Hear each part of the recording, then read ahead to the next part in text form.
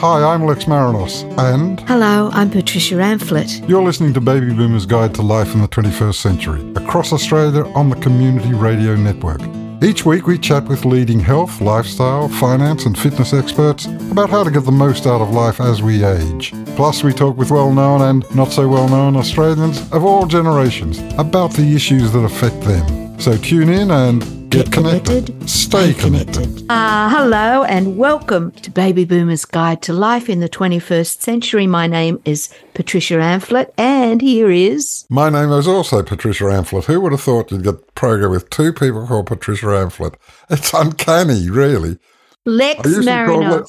That's what I used to be called before I changed my name by deed poll. It's nice to be with you all, and I hope there's an all out there, listen. Oh, of course there is. It's lovely to see you, Patricia. You're looking radiant. What's on the show today, Patricia? Very loved, much loved Australian is Geraldine Doogue, and she's going to talk about the fabulous 90 years of ABC. With particular reference to current affairs, that's been the banner of the ABC over that period of time. My word. Great friend of this show, in fact. And another remarkable woman taking us to Nostalgia Town is investigative journalist Kate McClymont. Oh, boy, hasn't she had a life?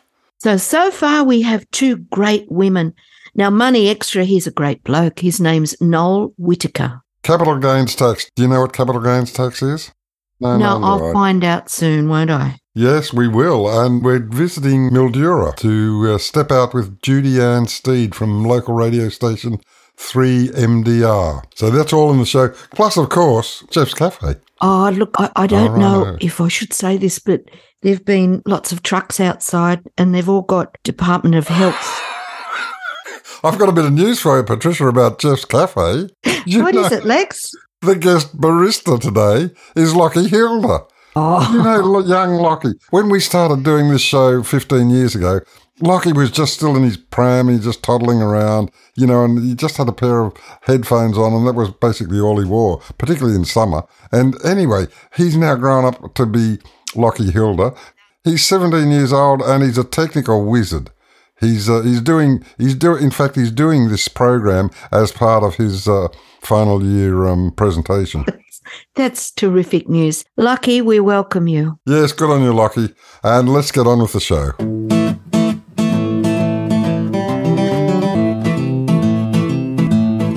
Geraldine Doogue, AO, an Australian Media Hall of Fame inductee. Geraldine has graced the nation's airwaves for nearly 40 years. Most of those have been with the ABC, which in 2022 celebrated its 90th anniversary. Geraldine received the United Nations Association of Australia Media Peace Award, 2 Penguin Awards for her role in ABC TV's coverage of the Gulf War.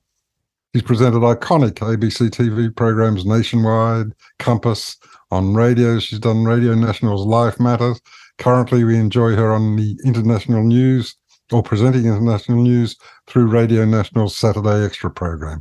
I feel as though, Geraldine, you have been there for the whole 90 years of the ABC. Sometimes it feels like that for me. I have to say, hello, Lex. It's actually, I've been in journalism, you know. I realised this year, 50 years, hasn't all been on television and radio. You know, I started with print, but you know how you suddenly sit and you think, oh, hang on, 1972, that is 50 years. And it's one of those amazing things. So that's a good point to start, Geraldine. What does it take to achieve such longevity in the high-pressure world of news and current affairs?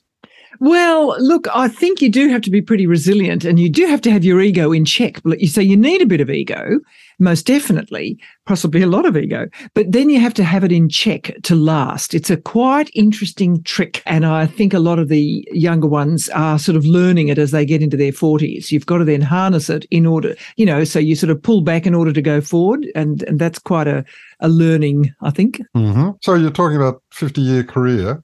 What have you observed about the ABC in that period? How has it changed since you first joined it? Oh, look, I think the ABC at the moment, I think, is in a bit of a struggle to adapt to constant budget cuts. I mean, it sounds so tedious, and I didn't want, and I also refuse to be bowed, by the sense of constant budget cuts. But then you finally realise that your organisation, which you treasure so much, is actually finding some real difficulties when the budget cuts start to really go into the bone. And I mean, at the moment, it's having to adapt to this incredibly changing society of ours. I do think the international coverage, which I think it was really a hallmark of it in the years that I was, watching from afar and then joining, I think it's not quite what it was. There's genuine anxiety in there, correctly, about being as diverse. We should be far more diverse than we are. But, getting to that point is tricky again. What do you abandon in order to make sure that you get different people coming through the door and so on? It's not what you call a serene time at the ABC. Has it ever been? Well, looking back, I think there were times when we were far more confident of ourselves. It's a strange organisation. I was just talking to Fran Kelly yesterday, strangely enough, and she's, got this new program, Frankly, on, which I don't know whether you've watched, but, I'm incredibly proud of her that she's got that up, after 17 years on Radio National breakfast, getting up at 3:30 in the morning, and she's got it on, 8:30 Friday night, for God's sake, talk about anxiety creating.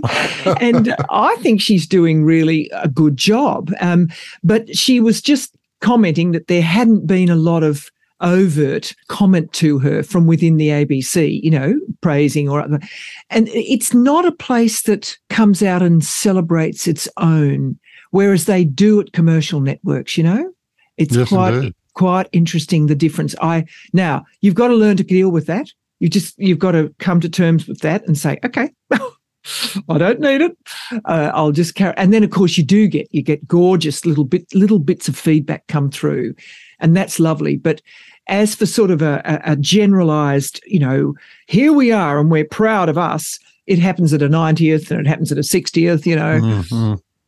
Should be. Look, I should just digress for a moment and declare my own conflict of interest here, because I can say for the last 50 years, if it hadn't been for ABC TV and ABC Radio, I don't know what I would have done. So I need to just state that up front. But, you mentioned Fran as an example of the outstanding journalists and producers that have graced ABC airwaves and television. You would have worked with many, many of them, and I know it's invidious to single any out.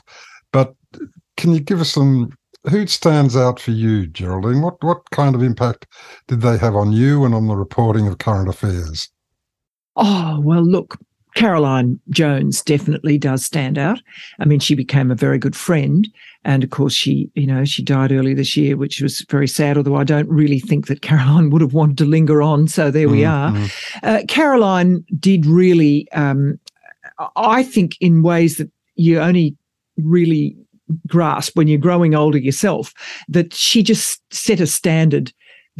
She both went television, radio. I still remember her City Extra on 2BL, and the crosses with Clive Robertson and everything, the wit and all of that. We can all remember it. And Caro was never stopped trying, never stopped adapting, never stopped creating. They really mentoring young Indigenous female journalists, setting up that, working with the Women in the Media at the Caroline Jones Ward for Young Regional Journalists and so on and so forth. So she made a big difference. Look, Kerry O'Brien, now I'm going television first, then I'll go radio, because I actually reckon radio should have more of a Guernsey. But Kerry was one of those people. I don't defend everything Kerry did, not for a moment. But Kerry was a big character, afraid of nothing. And there was some sort of real sense of great drama around Kerry, if you know what I mean, that I, again, never forgot. I do think that in radio, Radio National has just, I feel so honoured to have been part of Radio National, even though I started in news when I came to the ABC. I think in Radio National, I think it's a pearl in Australia. And its slogan, think bigger. Maybe it's saying it too much, but gee, who else says that? That's what Australians need to do. And I've worked with a lot of people who've behind the scenes and marvellous sound engineers. I really don't want to single out more. I mean, I think Tony Jones was an excellent foreign correspondent. He was a sort of fantastic character. I think Australian Story has done some marvellous stuff there. So, look, there's a lot. Yes, of course there is, of course. But just dwelling on Caroline Jones for a moment, and subsequently Margaret Throsby, it was hard to break through that glass ceiling. I remember it at the time.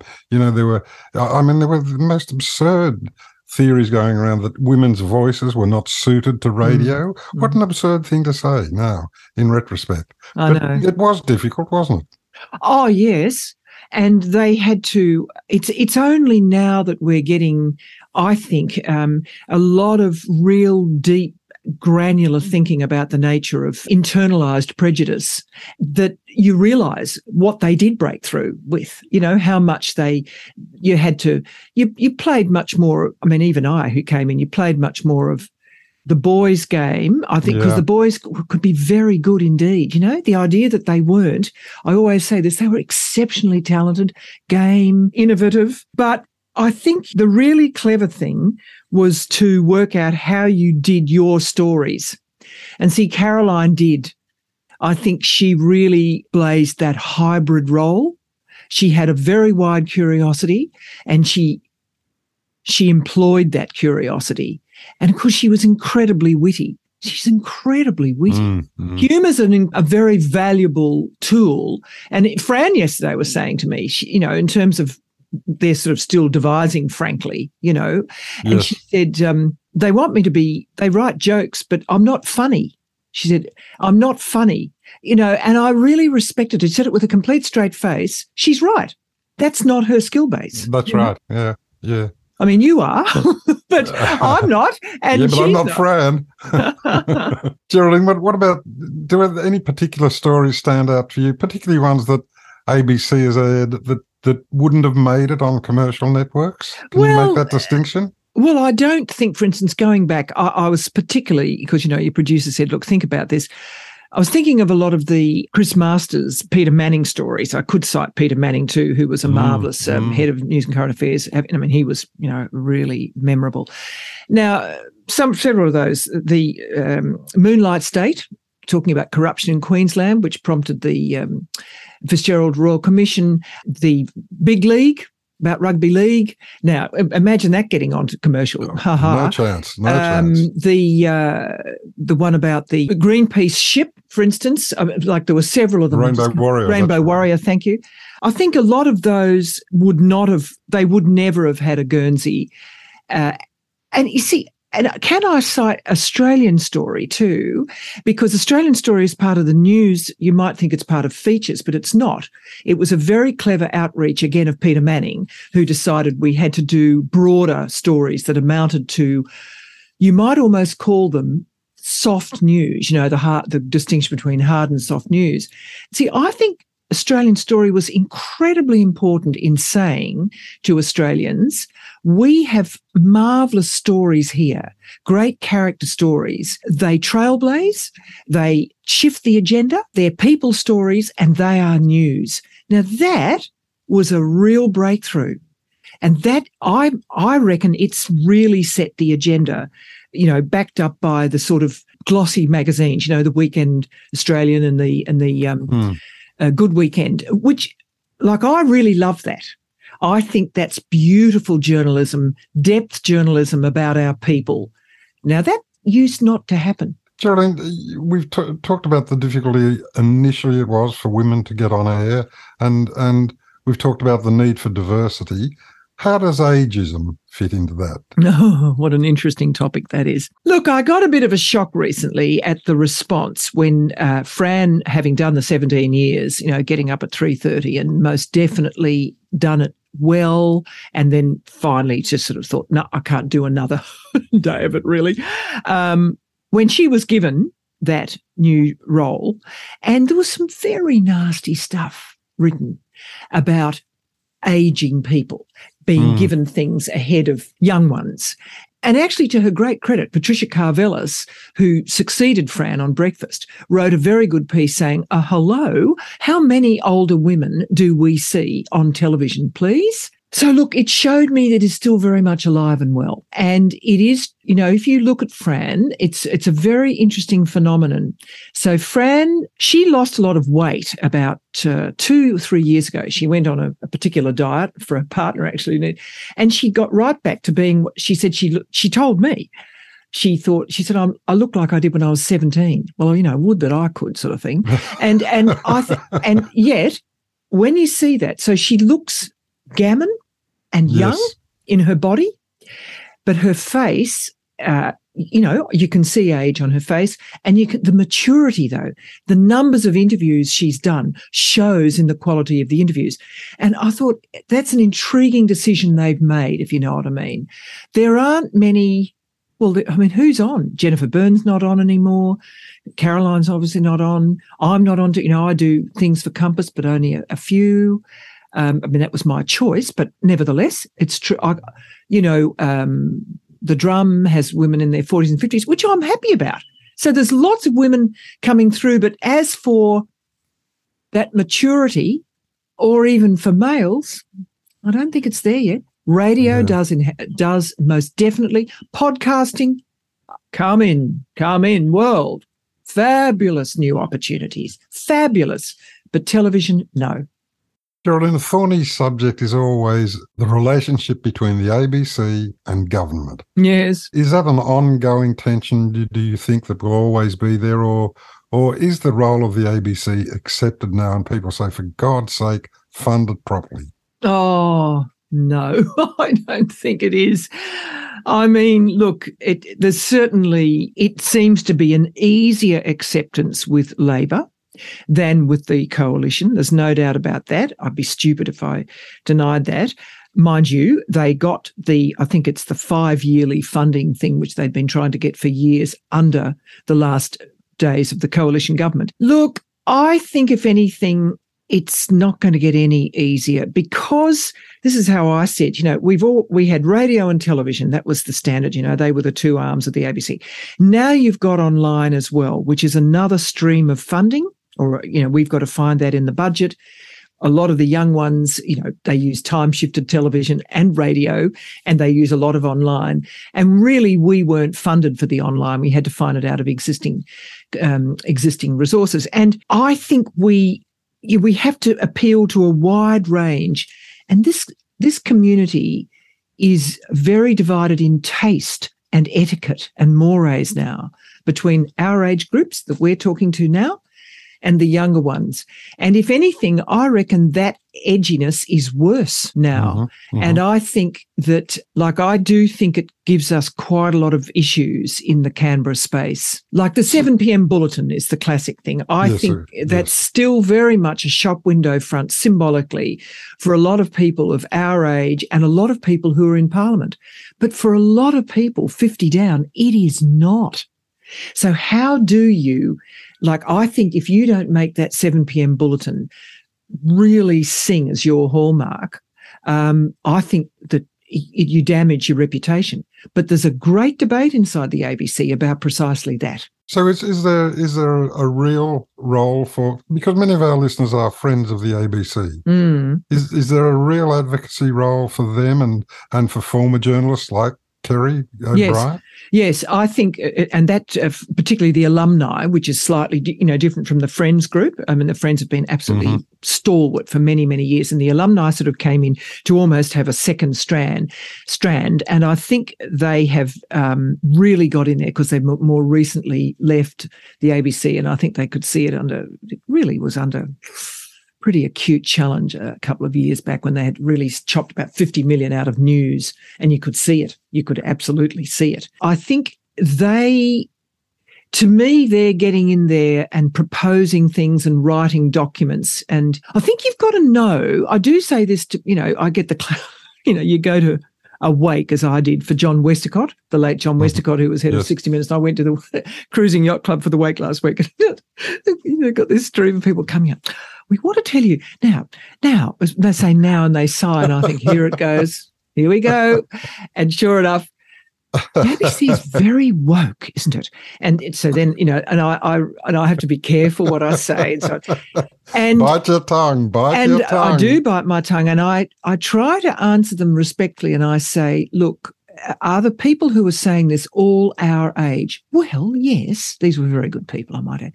And I said, well, look, there are really different tastes coming through. There really are. And it's a challenge, and we've got to come to terms with it. Doesn't mean we surrender to it, because in fact, I sometimes think that the ABC's decided the older group, our giant bubble doesn't matter as much. But you can't ignore that fact, The thing that I get, and particularly having done some work years ago on news radio, how do you answer the claims of people who are rigid in their belief that the ABC is biased? And I try and explain to them that we run a stopwatch on equal airtime for opposing parties, that everyone is given the right of reply. How do you counter those claims when someone says to you, oh, yeah, but I never watch the ABC because it's too biased? And I know they're lying, because I know they do watch it, but they resent watching it. And that is a double blow. How do you combat that? Look, I tend to say, I know I actually don't disagree with them completely, because I think it's useless, because I think there are definite orthodoxies at the ABC. But what I sort of say to them, look, do you realise how often the sort of more progressive end of the culture makes stories? They're proposing things. They're proposing a bit of change. They're copy. We have to put things to air. We can't just put everything is the same as yesterday. There's not much change. It doesn't go to air like that. We relate the stories of change in the community. That's actually what we do. And so we inevitably do cant towards people who are inclined to be like that, if you see what I mean. I sort of say, look, I think that a lot of the young ones coming in have got a great desire to change things. Actually, a lot of the young ones coming in are quite conservative in some ways too. It's quite tricky, but they're perverse. They've got a lot of identity. They do all this identity stuff, which drives me spare, to be candid. There's a lot of that. I end up trying to ask them questions like, where does it really annoy you? Tell me where it really annoys you. Where doesn't it annoy you? To try to get them to be precise. But isn't that part of your job at the ABC, to provoke thought? Yes, but I do think we have to listen to all sorts of thought. And because of this tribalism that is around these days, particularly augmented by social media, there is a bit of a tendency, I think, to sort of say, well, where do they sit? Like the CIS, Centre for Independent Studies. Oh, sigh.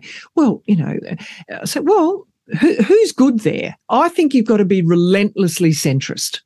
That's what I think. Of course. And you've got to work at that. And you've got to, like I had John Roscombe on recently on that dramatic stuff over the former head of the NAB, who'd had to step down, Andrew Thorburn. Do you remember? That's in the right. whole case of Essendon, Yes. the world erupted. Of course, Melbourne erupts in that way. Oh, God. And more than Sydney. And I said to my team, we weren't going to do it because there was so much of it, we try not to just repeat. And I said, look, we've got to do this. There's so much involved in this story. We've got to find a way to do it. Oh, do we? Yes, we do. So I said, we've got to get a woman. We got someone from Cranlana Institute, a woman called Leslie Canold, who's an ethicist, because there are all sorts of issues of ethics and, timing and so on involved. And we got John Roscombe from the Institute of Public Affairs, who has a column in the Fin, who'd written a very good column in the Fin, I thought. He's sort of basically saying, why are football clubs being held to account as to whether they've got a policy on Indigenous advancement, or, is that sensible? Where have we come to? I thought it was a very good idea. Now that people said, oh, John Roscombe, do you really want John Roscombe on? I said, yes, I really do.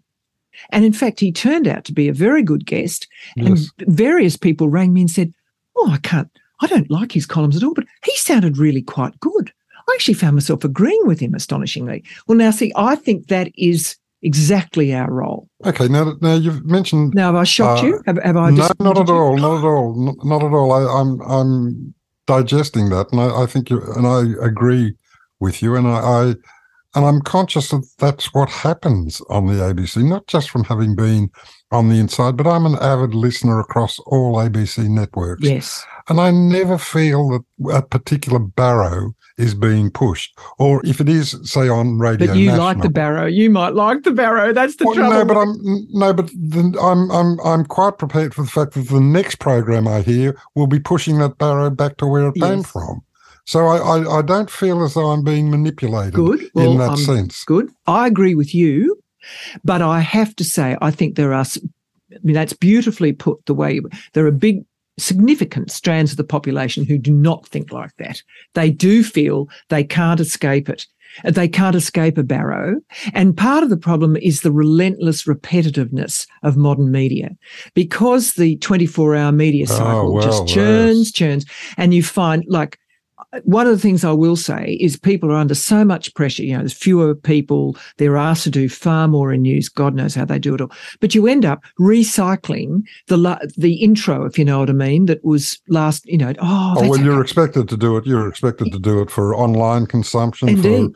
television broadcast, for radio, for audio broadcast, and, you know, to write it up as well to go on the website. That's right. And so whereas in the past, you know, there used to be a standard thing years ago when the people used to do the hourlies, because my ex-husband used to do what we call the hourly updates. And there was an absolute rule. You must not let the 10 o'clock hourly go to air with the same script as the 9 o'clock. You have to fiddle with it, even if it was a few words, the odd verb. Well, now I reckon that's gone out the window. Seems to have. But then that raises that subject which you touched on earlier about online consumption, and you know, the genie is very much out of the bottle on that front. I mean, it's unquestionably the biggest technological change we've seen in our lifetimes. And I remember, along with everyone else, I heralded the advent of democracy, democratic access to media. And it's turned out to be something completely different. It's turned out now to be fake news. It's unregulated. How do you compete and combat that? Oh, I'm not sure how to answer that. I find it quite, I'm quite despondent over it, because it has released some really atavistic elements in our community, and, you know, really Darwinian, awful stuff. Do you think it's a pendulum swing, that it's swung, that it needs to swing so far in each direction before it can settle in a mid-range? Yes, I do. I think we will get through this somehow. People will choose. I mean, what's happening with Elon Musk at the moment and Twitter is just a very, very, and that is a work in progress. I think Twitter, look, what I do notice is that the people can get addicted. Some very good journalists get addicted to the scroll, you know, and I think that they trade that off for good angle getting. This is my view. Like, I was raised right back from the West Australian newspaper and right through, you know, television and radio. You get new angles. You advance stories by saying, now, what angle will we take? We know that's, you know, the second part is reciting what the story is, but what's the new angle? There's a lot less of that happening, and I think it's because they're all scrolling through and reacting. Now, I think that will alter, I think, because people will make prestigious careers out of not just scrolling through. You know, it'll take a little while. But, like, you know, I remember reading Andrew Denton, who I think is one of the cleverest people to have emerged. You know, he won't touch social media. And there was a little while ago, there were a range of people interviewed as to who wouldn't touch social media. It was very interesting. They were smart people, you know. They were achieving smart people. So that's my hope. Where do you stand on social media? I don't participate? A little, only, you know, I do LinkedIn. In fact, I get a lot of stories out of LinkedIn. I've done little experiments, you know, with posting each week, but I find it takes up so much time. You know, I can't, honestly, how do they have the time? I don't know. And I keep thinking, if I had that kind of time, is that how I would spend it? Well, see, our generation wouldn't. And actually, I really think this is, yeah, you're not supposed to be triumphalist or anything, but I think we were lucky, we came at a time when our parents still had pretty fixed codes, I think, coming out of World War II, the giant experience. Yep. And I think we were, for all the problems we were raised with, I think there was a lot of fixed, agreed codes and mores about morality and about conduct and raising children and so on. And honestly, it's far more fluid now. Doesn't mean it's bad. It just means they've all got to go into these debates. They go and, it's tiring. But just returning to the internet for a moment, I mean, it seems to me, with the kind of distance of it from, the last 20 years or so, it has been important particularly in totalitarian or countries under totalitarian reign. I mean, I think of the Velvet Revolution, things like that, but how important it was to be able to get those pictures from the people who were undergoing that oppression and taking great personal risk to get these stories out to the wider world. So I could see the really constructive and courageous role that democratic media played in that sense. Now I start to worry when I see it. I think, am I just getting one side of the story? Am I just getting propaganda because that's easy? Well, I mean, in Ukraine, that's just a huge issue. Like we constantly are checking ourselves in my team, Saturday Extra, about whether we're subject to Ukrainian or Russian propaganda. And, don't ever think that goes away. That's been a very interesting, like there's a genuine war on there, which must be exactly what it was like for our parents, particularly in World War II. You have to thread your way through. So you have to have read enough to have a judgment call. And that's what we've learned. You've got to stay up to date. Now, that takes effort and that takes commitment. See, that's one of the things I suppose I should say is one of the things the ABC can project to the Australian people is trust. People know where they stand. They know what they don't like. They know what they like. Somebody, Nia Korn, he's a very good market researcher. I don't know whether you know him. He did some work for the ABC board and he told me, look, one of the things I don't know whether you all realise you have is the population feels they know you, even if they're annoyed by you. It's so that they've known you long enough, Geraldine, to know, oh, that's her quirk there, or the Kerrys or the Carolines or the Frans or whatever. That's gold. That is gold. And bring the young ones on like that. And I love that sense of ownership that I have as a listener have about the ABC. It's my ABC. Yeah, I know you do. You do. You really do, and so do I. And the thought of no ABC. I heard a promo of some of the women up in Wauchope or wherever it was, sort of saying, "I really don't know how I would have managed." And it's true, that emergency broadcasting, that's a newer strand of the ABC. That's wonderful, vital, wonderful, absolutely vital, absolutely. And I remember a very chastening experience early on when complaints came in, and I was instructed, or I was told that don't worry, people are more likely to ring in with a complaint than they ever will with the bouquet. Oh yes. And equally, if you the other thing is making a mistake, that doesn't devastate them at all. You get quite the reverse of what you expect. Oh my God, what have I done? And they come in and they say, keep going. Yes, that was a bit silly, but keep going. You should see the text line. As I broadcast on Saturday, well, you should see the text line. Oh, it's hilarious. Geraldine, where to from here? Looking into the crystal ball, what will the ABC maintain the role it plays now?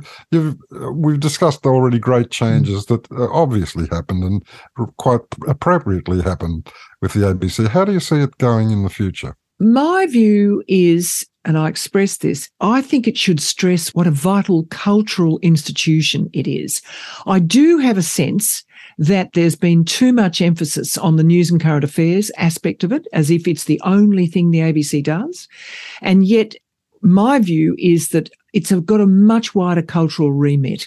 With the orchestras, it doesn't have that same direct role now with orchestras, the talks, the Boyer lectures that are on at the moment with Noel Pearson. Oh, wonderful. I mean, my goodness, no one else in Australia would do those Boyer lectures. And the Radio National, the countdown, the classic Countdown 100, that complete sort of introduction to a whole new lot of audience about music for the screen and for video games. Who's going to do that? Well, indeed. My view is that we've, of course, got to be that shop window front in news and current affairs, but there's a little bit of a tendency, in my candid view, to overstate that and to understate the rest, which I think might be, frankly, our political survival is in that broader remit. And do you think in areas like drama and children's programming, do you think we'll combat the inevitable, or is globalization inevitable to the point that we will lose identity? I think that's a huge issue. The drama issue is it will need very deft, highly creative people coming in who do twinning with the other public broadcasters. And I think that's a bit of a work in progress at the moment. I think it's a big challenge. So I think you identify the challenges quite rightly. And a lot will depend. It's a very interesting sort of symbiotic relationship between the ABC having the confidence to say, we're going forward as a country, almost emerging from, I sometimes think, teenagerhood, into leaving home, moving into our 20s, even though we're 90. If we can get more confidence, I don't think at the moment we're super confident. I think it'll help Australia get more confidence, but Australia needs to inform us, if you don't mind me being too abstract. Like, I think this country is on the cusp of real stepping up to a bigger footprint in its own mind as well as the world's. It's just not sure it's quite got the confidence to do it. Well, it's an interesting point, because that's the cultural cringe is something that we grew up with. Indeed. And it is about confidence, but at the same time, I mean, I know with my grandkids, I'm so thrilled when Bluey comes on. Yes, because yes. I think, thank God, a little bit of Australian culture. Oh, and have you seen the other one? I think it's called Lunchbags or Lunchbox, which is, I mean, it is absolutely brilliant. Now, I defy you to watch that and not laugh out loud. The wit, the cleverness, the script writing is some of the most sophisticated scripting I have seen. And that came through, I think, the Australian Film and the Children's Television Foundation. It's so good and so Australian.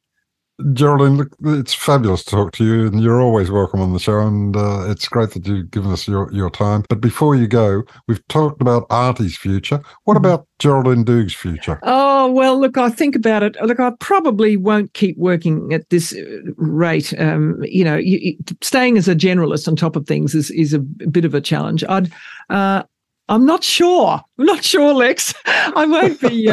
I won't continue forever. I won't.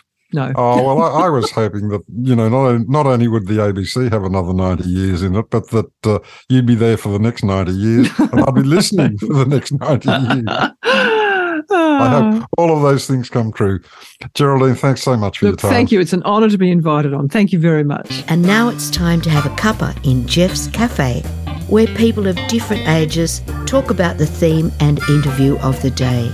So we've just been listening to that interview there with Geraldine Doog, about 90 years of the ABC. And to discuss that even further in the cafe today, we have collected an amalgamation of different generational responses. We've got three wonderful people in the cafe today to lend their tongues to what they think about 90 years of the ABC. So representing Generation Y this week, we have Mr. Marty himself, audio engineer. Hey, Lucky. We also have David from Gen X, and we also have Faye, our boomer, for today's cafe session. Hello. Thank you all for joining me. Faye, I wanted to start with you. 90 years of the ABC. Now, that's a long time. And now I remember the ABC growing up, mainly Rage, but I wanted to ask you, what were some of your earliest memories of the ABC? Oh, I haven't actually thought about this. I'm not actually 90. To tell you the truth, I'm not absolutely certain that we listened to ABC radio when I was a child. We must have a bit. but I think I actually liked the serials on commercial radio. And so I think probably Play School when my sister was watching in the 60s. I didn't know Play School was on in the 60s. Marty and David, did you guys both grow up on Play School as well, or? Yeah, but as delivered by the BBC. So my experience of the ABC was when I came to Australia, which was in 2006, and so very late in the organisation's history. And I gravitated towards it because I was looking for some sort of analogy to what I was familiar with. So SBS and ABC were my go-tos. But I think everybody talking about the ABC reflects the idea that this institution mirrors us. And it's a bit like we're part of a family and we trust the ABC, but we're quite cantankerous about it. And we have standards that we expect it to meet. And that's why we get annoyed with it sometimes. Are you more annoyed with the ABC than you are with, say, Channel 9, or do you just not expect anything from them? I don't watch Channel 9, but with the ABC, like some of the people that Geraldine referred to, I'm not upset about it being woke, but I understand its struggles because of all the expectations placed on it by different tribes. I think journalists, and I know that journalists doesn't describe everyone at the ABC, but the people responsible for content production, I don't think it's just ABC where they have that sort of myopia or they're in their own bubble. I think it's like all the channels. They're all because a lot of people start in the ABC, then they go work at Channel 9 or Channel 7 or something as well. Yeah. I guess it comes back to we hold the ABC to a higher standard because it's a public broadcaster and we're funding it with our taxes. And one of the things that struck me about the interview, and I thought most of it was front loaded. I mean, after sort of halfway through it lost me. And I thought that the point that Geraldine made about growing older, keeping your ego in check, younger people not necessarily understanding that, not knowing when to pull back, that idea about balance and navigating broadcasting generally and keeping a balance and knowing when to step back. I thought that was quite a nice little analogy for growing older generally. Anything that one does, as you get older, you learn that it's not about you. It's more about enabling the people around you than it is about you. If you're a musician, if you're whatever you do, really.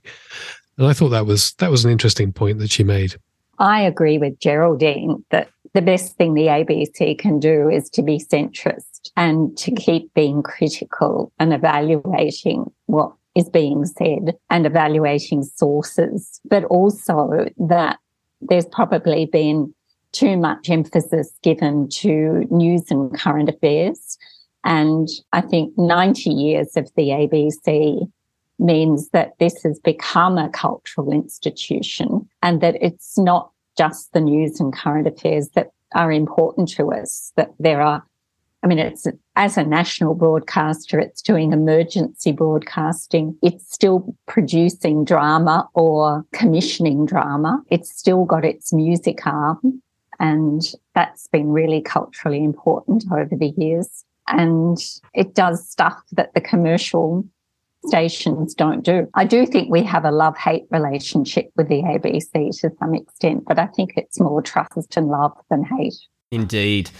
Well, thank you all for joining me, because you always know in the cafe the ABC is running 24/7, specifically Rage, because that's all we listen to. Thank you very much, Marty from Gen Y, David from Gen X, and Faye, Gen B, Boomer. I hope you will all join me next time in the cafe, maybe for some ABC 3 kids. Who knows? See you all next time. Thank you all for listening. See you everyone. Bye-bye. And now it's time for Nostalgia Town, where we speak with well-known older Australians about the journey they took that makes them the person they are today. Patty, we have a fabulous guest taking us through Nostalgia Town today. It's Kate McClymont, a journalist on the Sydney Morning Herald. She's been one of Australia's top investigative reporters since the early 1990s. Her specialty is in uncovering corruption, cronyism and nepotism in union, sporting and political circles. She exposed the salary cap scandal at the Canterbury Bulldogs Rugby League Club. Other revelations led to a 5-year jail term for former Labor MP Eddie Obeid. National ALP President Michael Williamson was forced off the party's national executive after Kate's investigation into the Health Services Union's East Branch.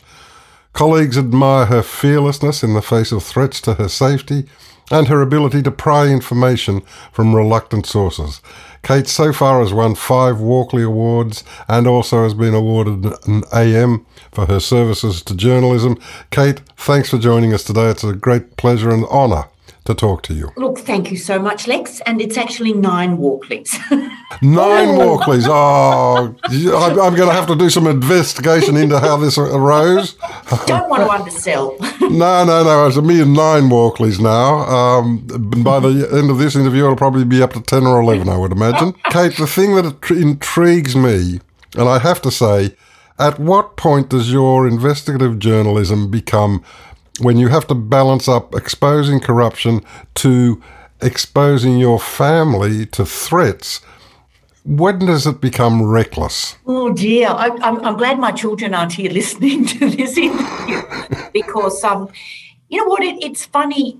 As you get older, it's far more liberating when your children are themselves young adults. But when they were little, I used to make them come along with me to do stakeouts. I remember once there was a big mafia meeting happening at a restaurant, and I made my children and my reluctant sister-in-law and her children to come along. And I said, don't worry, they'll never suspect families having pizza. And I got one of my young children. I said, you go over there, you take photos of them. They won't suspect you. Oh, no. Does Docs know about this? A family that does stakeouts together, you know, sticks together. That's right. There was a couple of times when I had death threats either delivered to my house, or on one occasion I had the police call and say, look, there's been a credible threat and you need to get your family out of the house. And I remember going to the Herald and saying, oh, God, look, this terrible thing's happened. You know, we've got to move out of the house. And I said, you know, look, can we go to the local Medina apartments? And they said, no, too expensive. And I said, oh, okay, well, what about, you know, some other place? No, not in the budget. So the Herald ended up putting us in this terrible a city apartment next to the cinemas in George Street. And I lasted one night and I thought, you know what, I'd actually rather die. So I think then they just got security to stand outside our house. But it does, I always think back, no, not in the budget. Oh, dear, oh, dear. It's been an amazing career, Kate.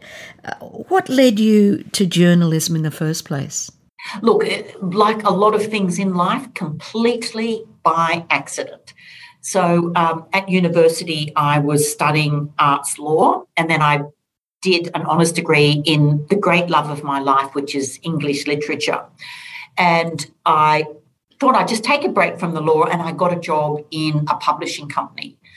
And it was completely dire because we were doing an encyclopedia of Australia and New Zealand. And I think in the 18 months that I was there, we got as far as C. So I typed my name into the Nobel Prize winners and quit. But sadly, they did have some editors who picked up that Kate Climate was not a Nobel Prize winner. Not yet. And look, it was funnily, you know, I was at a party and I was chatting to somebody I just met who said, oh, I've just got a cadetship at the Sydney Morning Herald.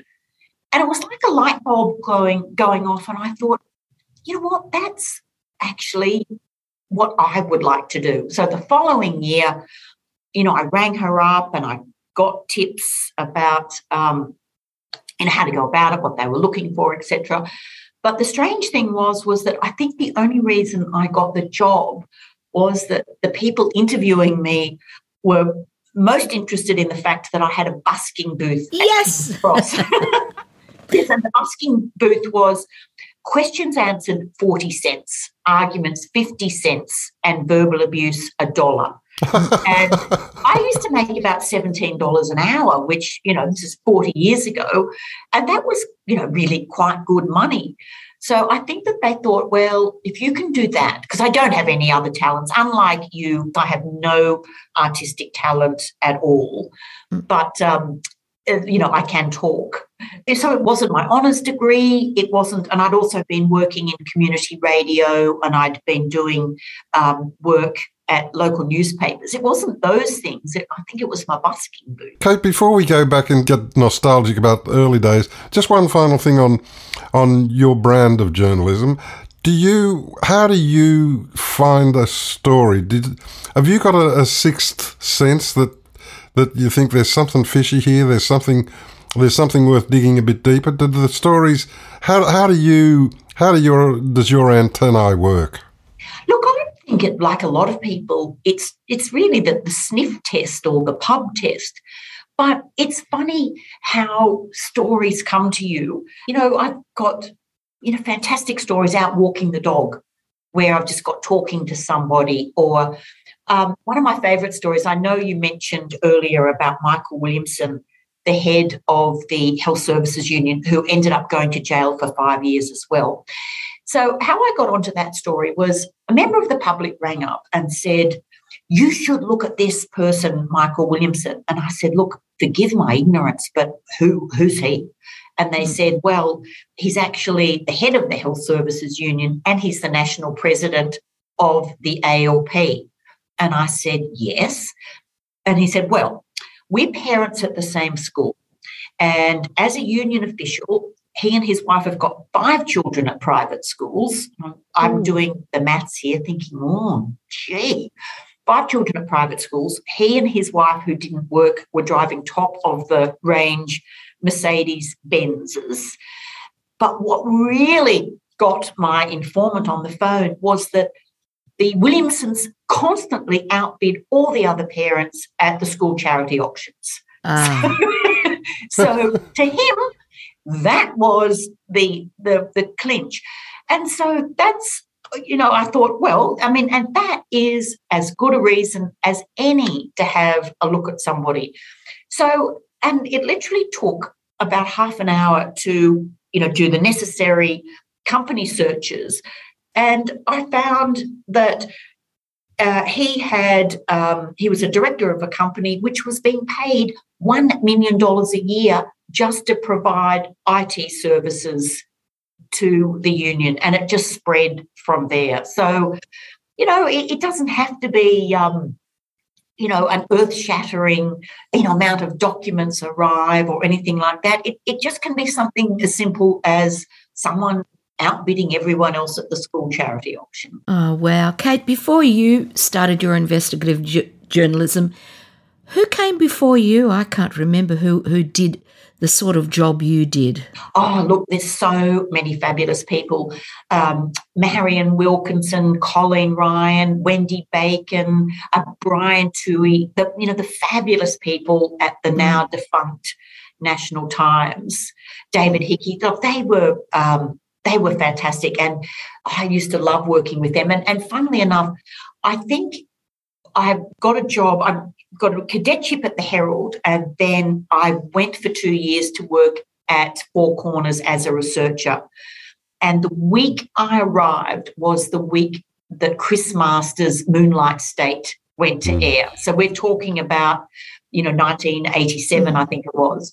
And it was just one of those seminal moments where I saw how clearly that long-form investigative journalism could really change things. So I worked with Paul Barry on stories on Alan Bond and also on Blue Asbestos. And I think just being exposed to working with those people was, I think for me, just opening a door into what could be something really, really worthwhile. And then I came back to the Herald in 1990, and I've been here ever since. Kate, let's go back a bit. And so, where did you grow up? What was your family background? I grew up on a farm outside of Orange in rural New South Wales, and my father had trained as a vet, and my mother was a pharmacist at the local hospital.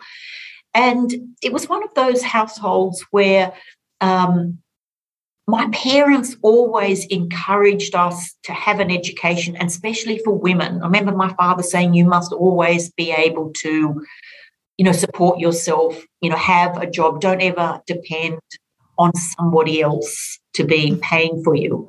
But it's interesting, you look back now and I think, living out of town, we had to get the bus home every afternoon. You could not miss the school bus.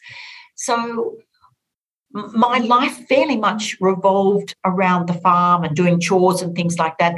I couldn't, hang around with friends in the local milk parlour or any of those. And, being introduced to, cultural phenomenon was really from my Sydney cousins coming to stay. They were the ones that brought, Neil Young records and, and Bob Dylan and things like that. So we only had 2 television stations growing up. We had the ABC and we had the local CBN 8. So it was not restrictive, but, I used to envy, my cousins who had 4 stations to choose from in Sydney. So, we didn't get to go to concerts or see, fabulous plays or anything like that. That all came, I think, when I went to university. And when you left Orange, how old were you? I went to university at 18. And look,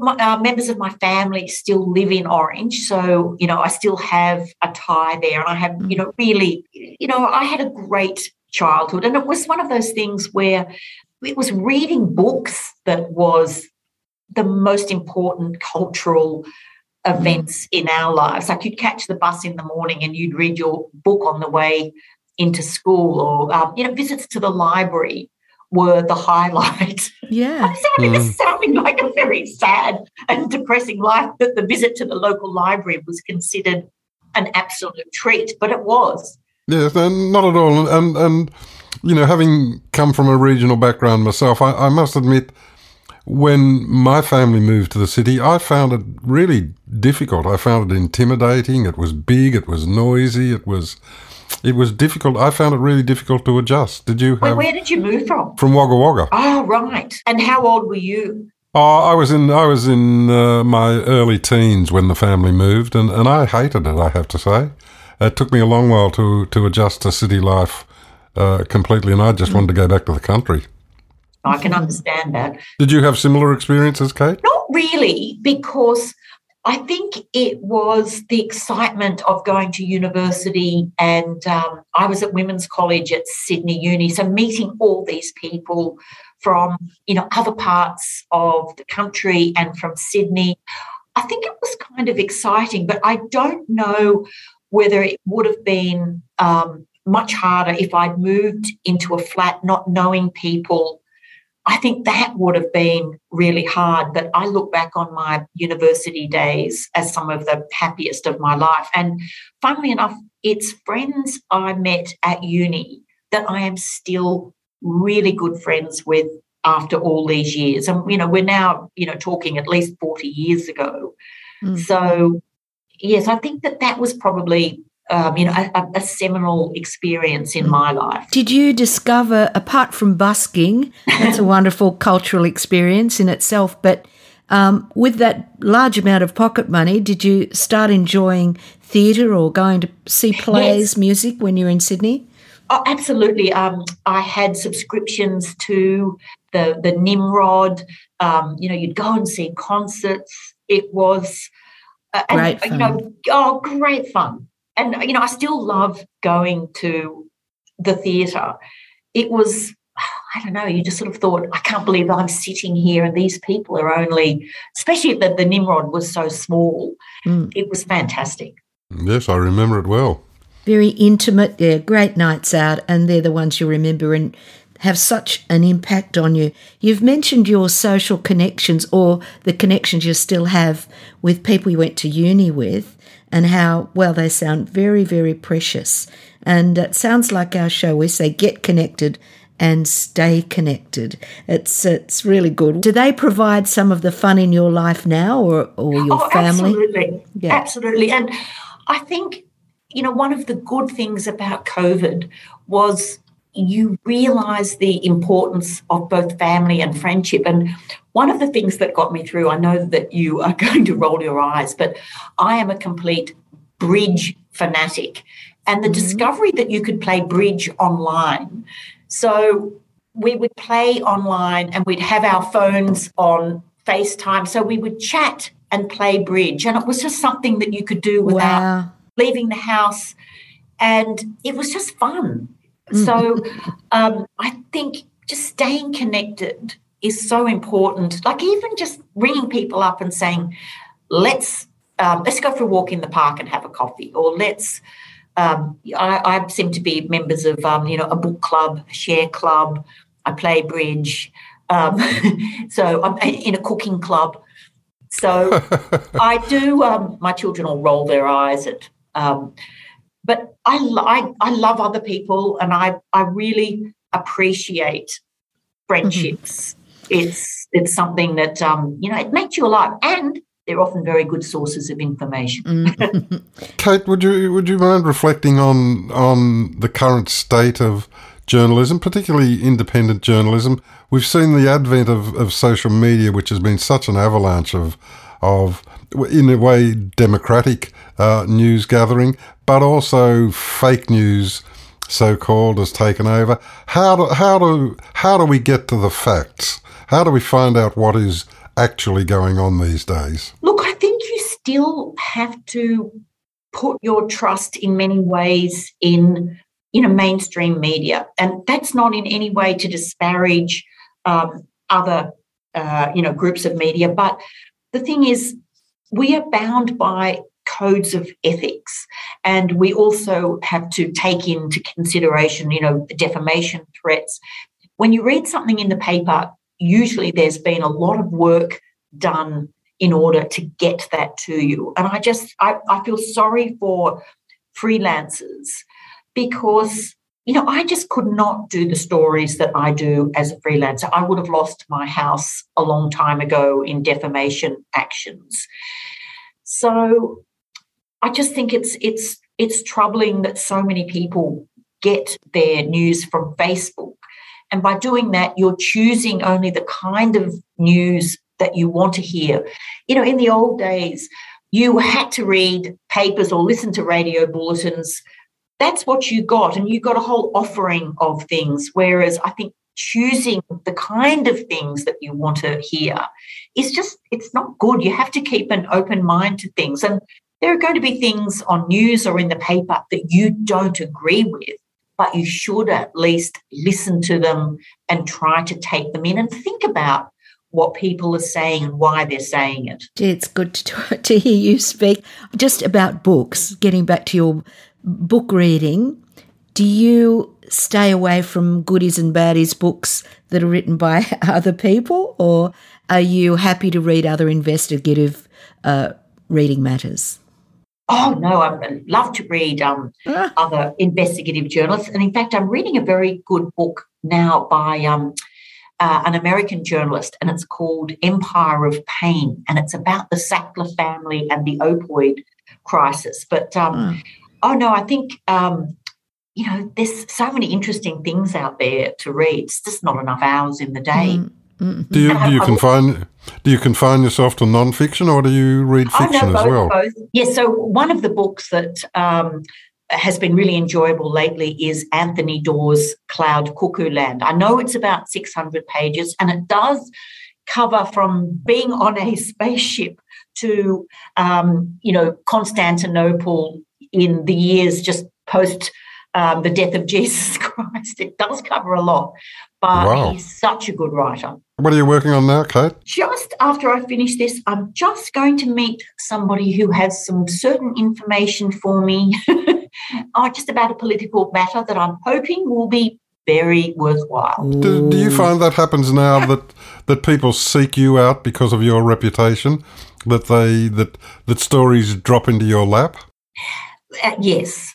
And look, I'm very lucky that way, that once people do know your name. And also, I just think it's important to, behave ethically and deal ethically with people, so that people actually do trust you. They know that, if you give your word that certain information will stay confidential, you'll keep it. So I just think that, that's been a steadfast key thing in my career. And I think it served me well and should serve other journalists well, is to, always behave ethically. I know our reputation is not great, but we should do our best. Yours is fantastic. Kate, thank you so much for your time today, for talking to us and being a part of Baby Boomers Guide. And all I can say is don't forget to write. Well, thank you so much. It's so lovely to speak to you both. Thanks, Kate. Terrific. Many thanks. Pleasure. And now it's time for Money Extra, where an expert on a particular finance topic gives us a brief life lesson on money. Hi, I'm Noel Whittaker, newspaper columnist and author of 24 best-selling books, including Retirement Made Simple. Many people are confused about capital gains tax on assets that you leave behind you when you die. The good news is that death itself does not trigger capital gains tax. It passes the liability onto your beneficiaries, who will not pay capital gains tax until they sell those assets. Let's suppose you've got $200,000 of shares, which cost you $100,000 a few years ago. You could leave all those to your kids, and they would inherit the whole $200,000 free of capital gains tax. But when they came to sell them, their cost would be just $100,000, and that's when they would pay capital gains tax. This is why it's very important to consider capital gains tax when you're making a will. Some of your beneficiaries might like money and not shares, and others might like shares and not the money. So maybe you should talk to your family and see who would like the money and who would like the shares, and then draw your will in the appropriate way. That's all for now. Take care. And now it's time for Stepping Out, where we speak with older people from around Australia, showcasing their communities and community radio stations, and telling us why you might want to visit sometime. And today, we're stepping out with Judy Ann Steed from 3MDR 97.1 FM in Upwey, Victoria. Judy Ann is a volunteer radio presenter on 3MDR, broadcasts from the city of Melbourne to the Mornington Peninsula, up to Gippsland, across to Geelong, Tasmania. Her show, Judy Ann and Company, is a mix of current affairs and cultural and culinary reviews interspersed with music. Judy describes her life as a licorice all sorts of adventures. Also a print journalist, advocate, Bowen therapist, and a professional clairvoyant. I should have seen that coming. Judy Ann, how'd you get involved in radio? Well, a little over 31 years, actually. About 12 years at Southern FM 88.3, based in Moorabbin at that time. And then I decided to take a tree change from St Kilda, 30 years, up to Gembrook, where Puffing Billy ends. So it goes from Belgrave to Gembrook. And so that's where I am, in leafy Gembrook. And what was your interest? How did you love being in the media? What prompted your interest? Well, many moons ago, I tripped across to New Zealand, to Wellington, and I was offered a couple of positions, and one was in the library. But when I went round to the library at the Dominion Sunday Times, he told me, the head of the department, that we're very efficient here because when President Kennedy died, we threw out all the photos because he was dead. And I thought, my goodness, I'm not working here. So round I went back to the editorial department, to Frank Hayden, who was the editor then, and said, I think I'll become a journalist and I'll start off as a cadet. So within 18 months I was credited instead of 4 years because I could do a few things already, and so that's how it all started. And what about at 3MDR, Judy Ann? How long have you been there? Well, 3MDR, let me see, take away 12 from 31, what does that leave you? And that's maybe 19? It's about 20 years. So that's how long I've been doing it. And Paul on the panel, as I call him, we do a news segment, first of all, for about half an hour, and then we go to interviews, and it could be, as I did this morning, it was on preserves and jams, and then we hit to the Melbourne International Film Festival, and then to a recital. But it could be about current affairs. We could be interviewing a politician, or it could be anyone at all that I feel that listeners want to listen to and be informed, but in an entertaining way. Upwey is where you are now, and what a beautiful part of the world it is. Oh, it is. It's absolutely delightful. Based in the Dandenongs, if people know where the Dandenongs are in Melbourne, it's about an hour's run from the city, and it's just you would not know where you were in the world, mostly because of the trees, the gum trees and everything else. So it's really beautiful. And what do people do when they go to Upwey if they're there for the first time? Well, I just introduce them to the studio and sit them down. I've done, usually at every election, I might have anyone up to 8 in the studio of various politicians or would-be tryouts, if you like, and it might be a council election, it could be a state or a federal election, and we'll give them 5 minutes each, and then they can cross-purpose and ask each other questions. So it can be very lively. I bet it can. Judy-Ann, I'm interested in you being a clairvoyant. How did that come about? How did you know that you could see into the future? When I was about 7, my parents, they would have family dues, and you'd have aunts and uncles and things like that. And it turned out an auntie was chatting away and giving her opinion, and I thought to myself then, no, that isn't what you mean at all. And I went up to my mother and I said, Mum, Auntie so-and-so, she said da-da-da-da, but I'm sure that she didn't mean that at all. I'm sure she meant da-da. And Mum said, don't say a word. Say nothing. And so I said nothing, and it wasn't until I read a book on palmistry, and I headed off for a holiday in Fiji, and so I thought, I'll try this out. So anyway, I was walking along, and a couple came past me, and I looked at them, and I said, would you mind if I read your palm? This is to the lady. And I looked at her hand, and they said, oh, yeah, that's fine. And I said, look, don't worry about the IVF program, just relax. Everything will be fine. And they just looked at me with horror. And they said, oh, how did you know? I said, I don't know. All I know is I do know. So it went on from there. And so I did... in Acland Street, I had a crook builder that diddled me of about 150 grand at the time, back in the late 80s. And so I thought, I'd better save my house. So I read the palms and did clairvoyance in Acland Street in St Kilda. And I thought, it was about time I made this legal. I'd been there at least 10 years, and it turned out that the Commonwealth Bank actually owned that part of the foyer outside.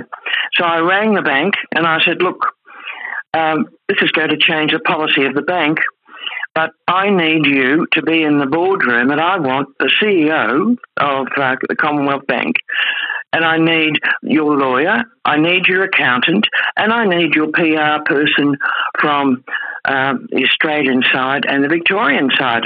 And he said, all right then. So he came back to me and he arranged the time, headed off to the boardroom. They had no idea why I was there. So I passed over my card and some stuff, and I said, look, this is how it is. And the CEO said, maybe we should make it legal and we'll draw up a contract. This is for about 12 feet by 15 feet or so in the foyer of the Commonwealth Bank in Acland Street. And so the lawyer said, that'll be about $120. And I looked at the CEO and I said, no, look, I don't think so, do you? And he said, no, we'll make it $1 a year. So $1 a year, I was there, and I just said to the CEO, oh, by the way, have you got a sore shoulder? Because I also do Bowen therapy, so I fix necks and knees and backs. And so he said, oh, how did you know that? And I said, oh, well, I just do. Would you like to come over here for a minute and I'll fix it? So I fixed his back, and then suddenly they all said, oh, look, my shoulder's sore. Oh, my knee's sore. So I did the whole room, each of them. So they'll remember that day. And so I was there for another 5 years or so before I moved up to Gembrook. So that's the sort of thing that happened. So there are all sorts of events that I've been to. I did the New Year's one for Channel 9 for the producers of IMT, the second round. And so I had 2 hours they gave me. And I said, okay, look, I'll be here for a lot longer than that, but don't worry. So I took along my thermos of tea. And so I was supposed to be there from 9 till 11 in this 2-story house in South Yarra. And all the entertainers were there, first nighters, and they had all lay girls, all their entertainment. But I was upstairs in a bedroom. And so they started to form a queue. And by 11 o'clock, the 2 producers came up to me and knelt before me, mind you, and they put their hands together in prayer. They said, Judy-Ann, do you think you could stay a bit longer? Because they formed a queue outside on the stairs, and none of them will go home or leave the stairs until they've seen you. And I said, oh, okay. So it was 4:30 in the morning, New Year's Day, when I finished. Wow. That's the sort of things that happened. Good on you. If we come to Upwey, can you fix our bad backs? Oh, absolutely. I've Good, done that thank before. you. People who've been at the first night, and some of the performers, they'll come up to me and say, look, I can't raise my arm. So there are a couple of moves underneath the arm muscles there that free it up, and they were wrapped. Okay, it always seemed to turn into a healing session. They all form a queue. Oh. It's lovely to speak with you, Judy-Ann. Not only are you a fabulous radio presenter, but you're a Jacqueline of all trades by the sound of things, and we really appreciate your company today, and we hope that you might come and join us again. Meanwhile, we'll see you up in Upwey. Thank you, Judy-Ann. Bye. Cheers for now. Oh, Patricia, what another blockbuster show. Gosh, it's going to be hard. They're all going to be on the podcast, and it's just going to it's a competition which one gets downloaded the most. Anyway. Navigating and paying for aged care, gosh, what a subject. That's what we're dealing with next week. Justin Bott be talking to us about that. Yeah, that's in next week's show, along with Professor Ron McCallum, an advocate for people with a disability. Oh, what about what's in Money Extra? The Money Extra, something that pertains to all of us, because we all have a shock when someone near and dear to us passes, and we face the very high costs of funerals. Stepping out with Brian Crabb of 2RRR, and I've had my tetanus shot, so I'm going to visit Jeff's Cafe. That's right, and we're stepping out sideways with Brian Crabb. See you next week. Bye. Baby Boomers Guide to Life is produced on the Gadigal and Wongal lands of the Eora Nation in association with the Older Women's Network. Baby Boomers Guide is funded by the Extra Foundation, which works to ensure that more Australians are confident making money decisions today and into the future.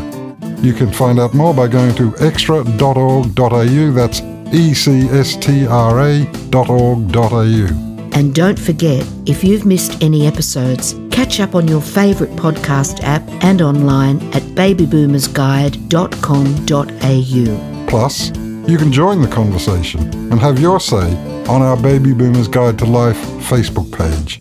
Your Baby Boomers Guide to Life hosts are Senior Influencers of the Year, Patricia Little Paddy Amphlett, and me, Big Lex Marinos.